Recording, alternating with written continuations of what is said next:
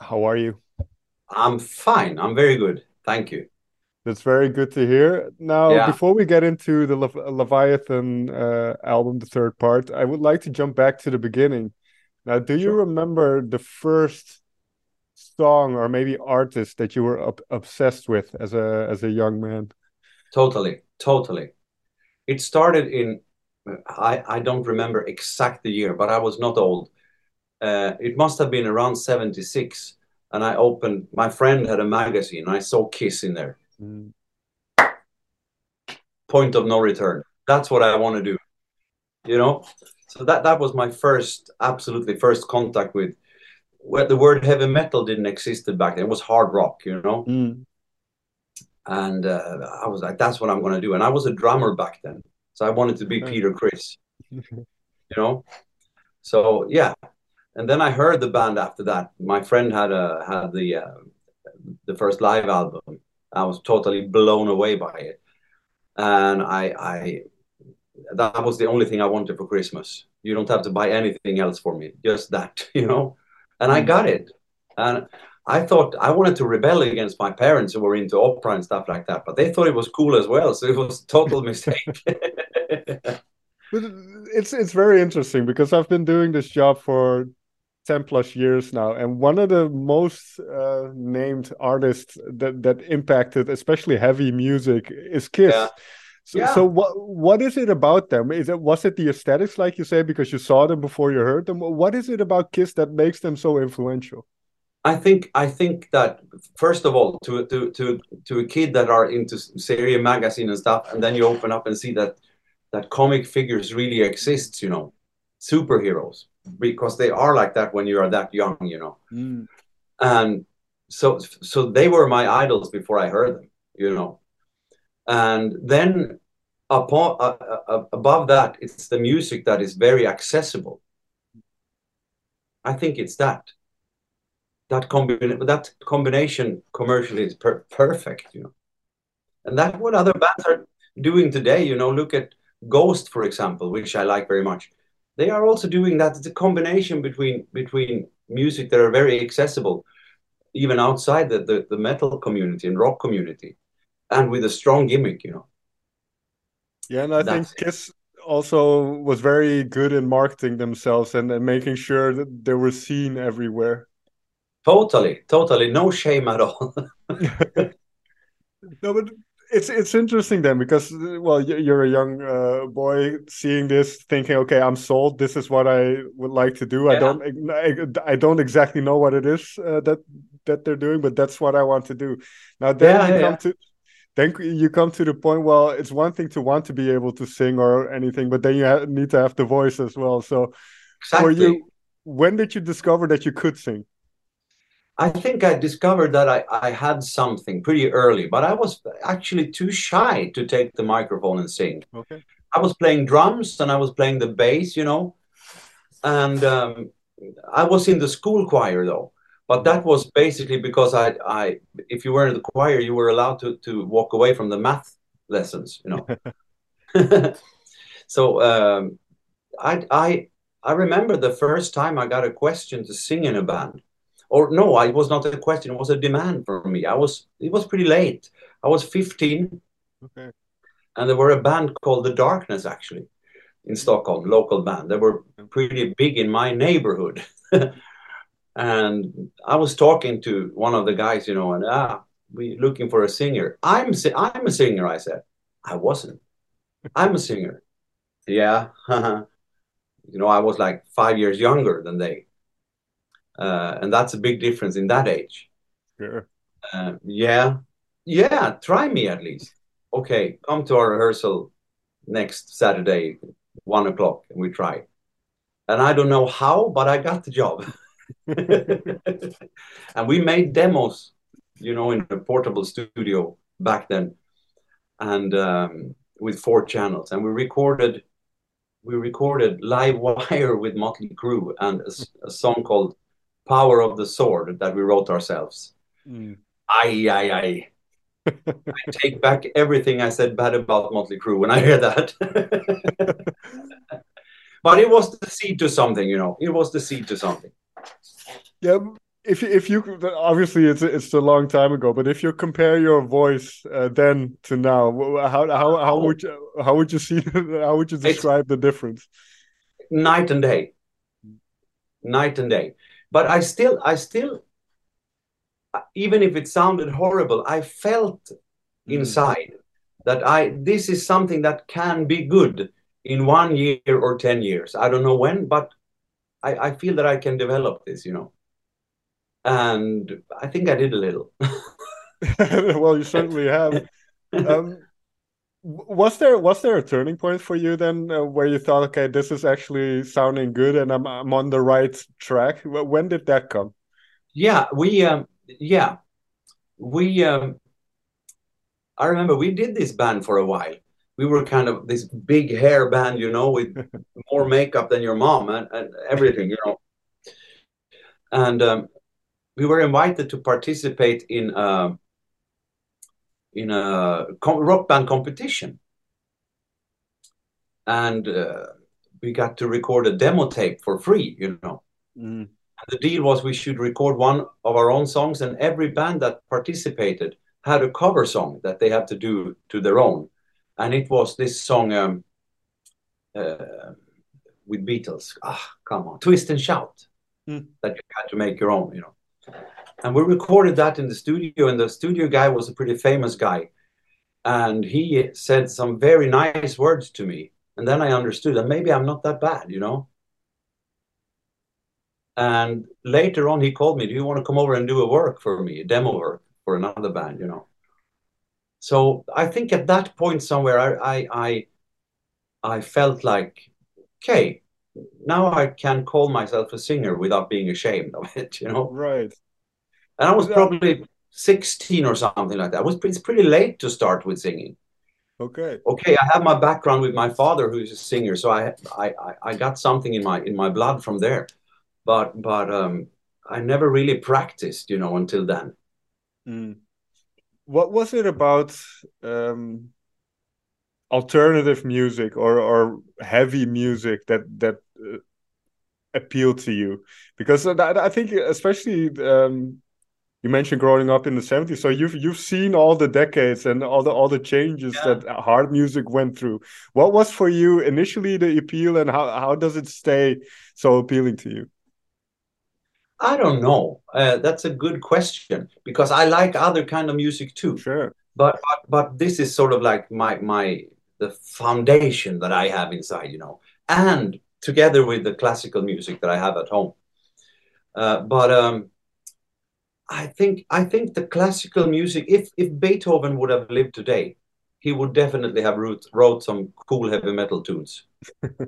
I think so, really, because it's not so far away from each other. It's just a little bit more rebellious about this heavy music. And like I said to you before, heavy metal, you didn't use that term until maybe beginning of the 80s or mid 80s. I don't really remember. Mm. But I remember when I heard Judas Priest Painkiller. That was about the hardest I've ever heard in my life back then. And that for me is heavy metal, which I love. But nowadays we have all kinds of metal, and it's Yeah, gotten yeah. more technical. It's gotten more dark. Everything. So it's Yeah, and funny.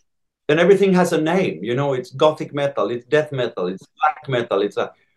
I prefer to look at it as a big metal leather dressed family. I have one more question kind of about this early era because not too long ago I spoke to a certain number of kind of hard rock bands from Seattle in the US, and they all told me that everything was going fine, and then grunge and Nirvana came out, and then everything went downhill. How did you experience? Is that fair to say, or Exactly the same feeling. okay? Exactly the same feeling. Because it was like all the glamour was gone. Mm, All the excess, all the rock star thing was gone. You should preferably go on stage like this without this, because it's mm, glitter. And for me, I can respect some of the grunge songs now, but it's not really my thing. to go up on a stage and looks like you come from the pharmacy and go up and look at your shoes and play. That's not what it's about for me. Well, it makes sense, especially if Kiss was kind of that first influence, Yeah, that kind of exactly. spectacular. Yeah. No, that makes sense. But it's always coming something that goes against. I remember actually when Sex Pistols came, it Mm, was kind of like the same reaction against this glitter thing that was. First it was Kiss Sweet and Alice Cooper, and then one day Sex Pistols came, boom, you know, you should put needles in mm. your cheek and have ripped clothes, and Ramones came. So it's always coming something like that that goes against what's in it and give birth to another fashion, so to speak. But it's interesting because we can look at the music in that sense as well. I saw a really nice documentary years ago, but it talked about kind of what you mentioned now, that uh, if you look at kind of the evolution of rock music, and then Yeah, at some point you got Pink Floyd and all those progressive rock bands, and it was really intricate and strange. And then kind of the reaction was, as you mentioned, the punk rock, where it's just three power yeah, chords and it's just uh, it's ease yeah, of use in a way. totally, So totally. for you, as you developed your own craft, where did you? Because now, obviously, with Therion, it's very it's close to classical. It is intricate. How do you Yeah. see? How do you see your path ending up in Therion for yourself? Well, it ended up with a phone call actually, because like we said, I released a solo album, very melodic pop rock album, in exactly before Nirvana made it big, you know. Mm.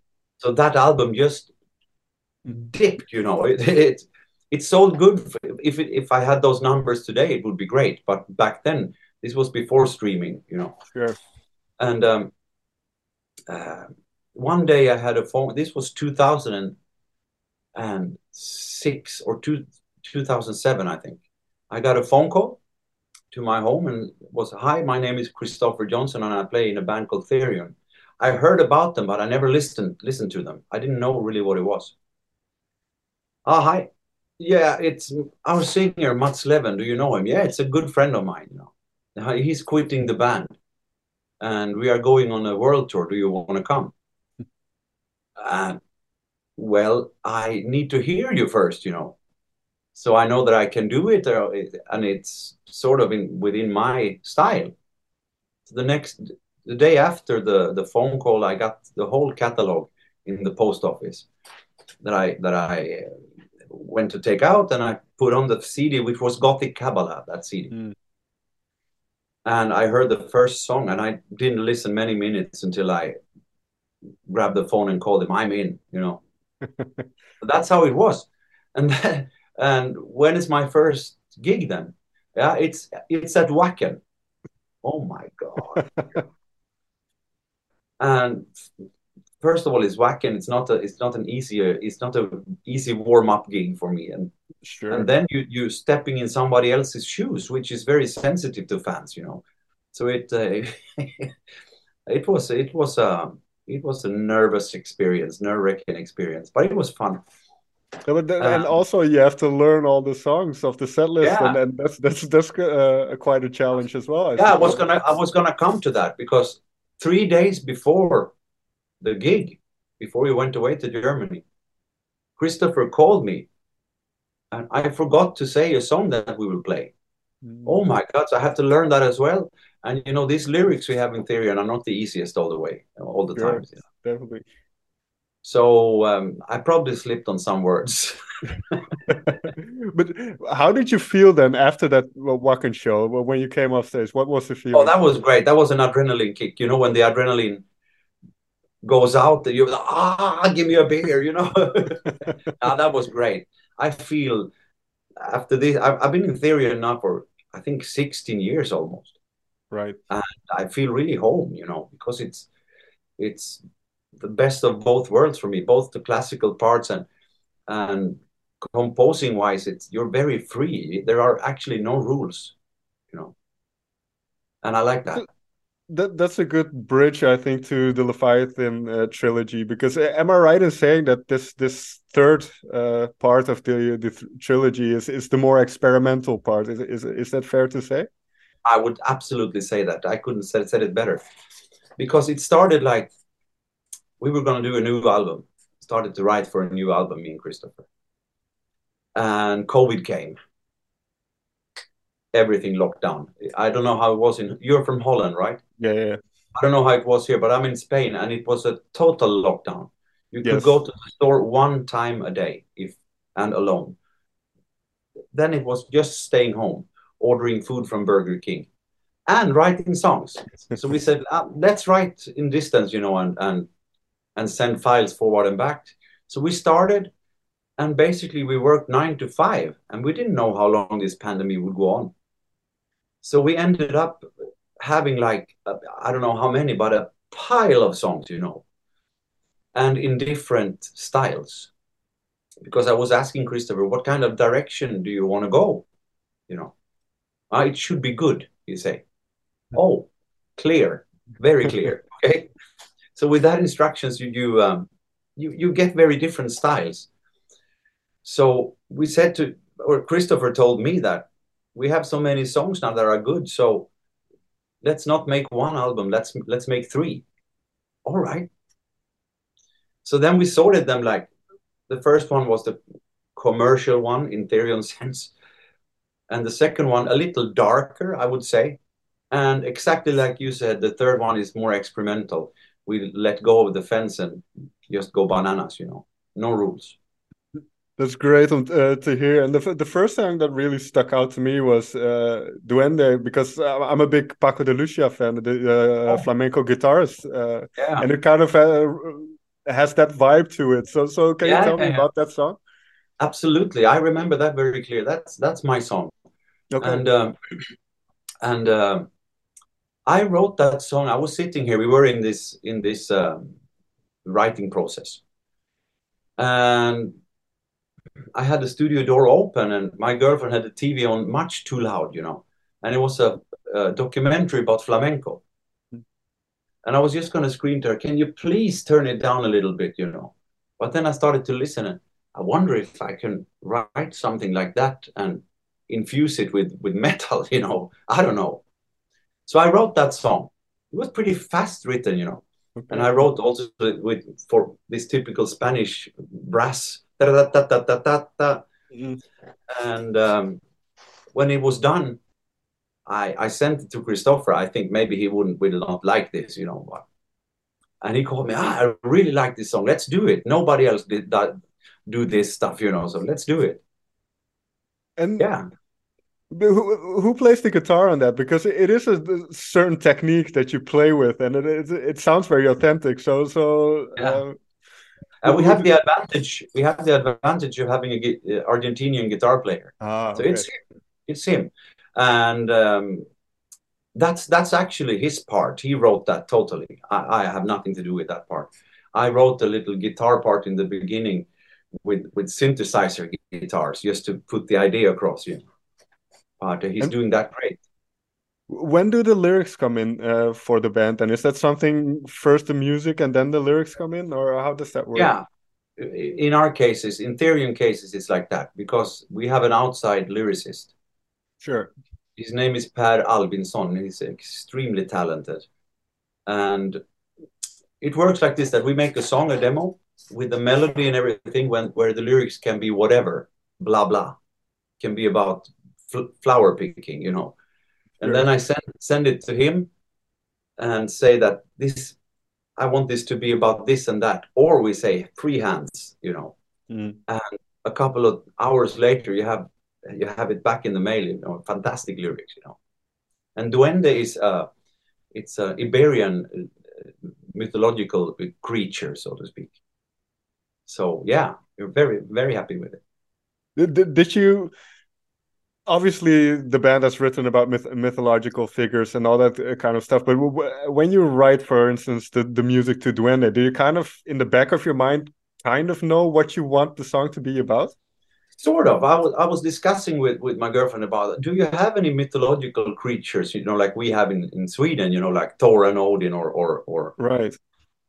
yeah, we have one called Duende. So the idea comes from her, Okay. actually. And she actually wrote the lyrics that she's singing in the beginning, the Spanish words. That's hers. And so we told Per to Duende is a very cool little critter, you know. What I So find yeah, interest. Oh, sorry. Go ahead.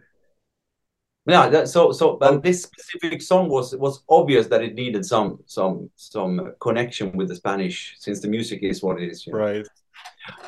But for you as a vocalist and receiving lyrics from somebody else, because whenever I talk with artists about lyric writing, there's also an element of phonetically making it sound right. So sometimes it's not always the word, but No, that's true.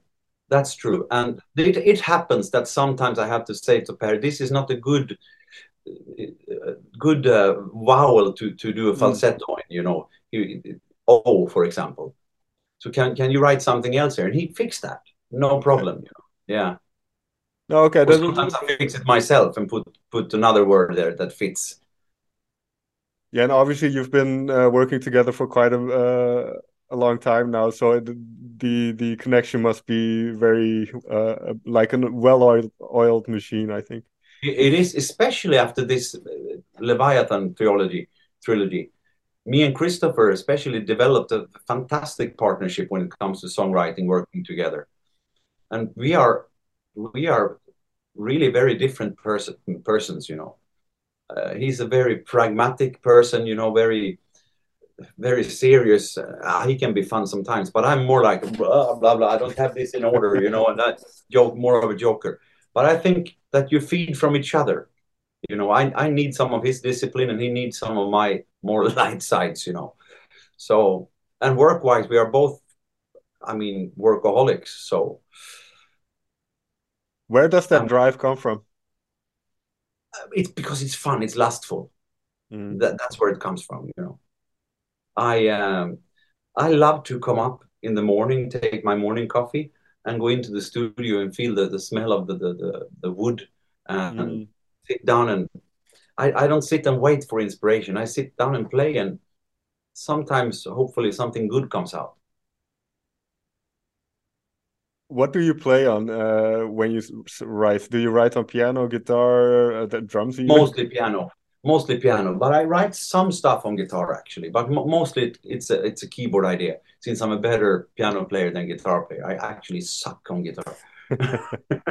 But I'm I'm very trying. good after a couple of beers and a bonfire. Yeah, I'm trying to learn both at at the moment, yeah, yeah. but we'll see which one gets better. Yeah, I Um, have actually. I got to show you because our guitar player are endorsed by a guitar company, and he gave me a guitar that is probably the most ugly guitar ever made. I show you. This is what I do. If I make a demo, I do it on this one. oh wow! I But bet it that's what I sounds. have. It Uh, sounds good, but it's yeah, I was it's gonna say. very. I don't know what they were thinking. All right. The other song I wanted to tackle a little bit is Malefic Maleficium. Maleficium. Yeah, Maleficium. Yeah, Because obviously vocally that's a very interesting song, the way you sing that duet in a sense. yeah, Um, yeah, yeah. what is It, the well, you mentioned the chemistry, but what is the chemistry with Lisa like then to figure out how to use your voices together? well, that's a production. I mean, first, it has happened that I have Oh, written a sorry. song, for example, and I have been thinking that this is female part, but then Christopher get no, this should be a bass singer. Huh? Okay. So it's a throwing ideas to each other, because if I send you a song, you might not see it in the same way that I see it. So, but the Maleficium example you say, that's funny because that was the song that didn't think was so good in the beginning. Mm, And now it turned out to be my favorite song. okay. What Yeah. changed? When it was done and I heard and I got it, that this is very cool. I have one last question then, because I saw, well, this part is coming out. How does it feel now to kind of bookend or to finalize this part of the band? You've done 3 albums, Leviathan. This chapter Yeah. is now closed. What are the feelings within the band now moving forward? Great. I mean, I am personally very happy and proud of what we have accomplished with this trilogy, especially the latest one. And it's not really closed yet because we gotta go on tour. Fair enough. Yeah, so we go to Mexico in January where we kick off with the symphonic orchestra there and big choir and everything like that. Okay. And after that, we'll probably do Europe, China, and festivals. So that's it. So we haven't been planning for the next album yet, but it will come. Well, one question about the live performances then, because the type of music that you make is Mhm. very elaborate, and I mean, there's choirs, there's all kinds of things. Yeah, Um, what are the challenges, kind of trying to create a similar sound on stage, and then like also if you think about a couple of members of the band don't go on tour with you, so how do you figure out what to do live? Is that a difficult thing? yeah, a little because obviously we can't go with a big orchestra on tour. Right. We wouldn't have homes after, you know. But but um but luckily we have a bass player and a guitar player who can sing as well. Mm. So we have them to fill up a lot of holes. So, but it is a different thing when we do live. The live is more rock than opera, really, in my opinion, because that's what's happening when you don't have the big orchestra. But that makes it then special, as you mentioned, when you go to Mexico and there is an orchestra you're Yeah, it's playing with. gonna be That great makes it. fun. Gonna be great fun. It's my first time I do this with a band and orchestra. So I've been Okay. I've been singing with orchestras before, but normal music, so to speak. This Sure. is the first time I infused a rock band with a symphony orchestra. So it's gonna be exciting. Sounds great.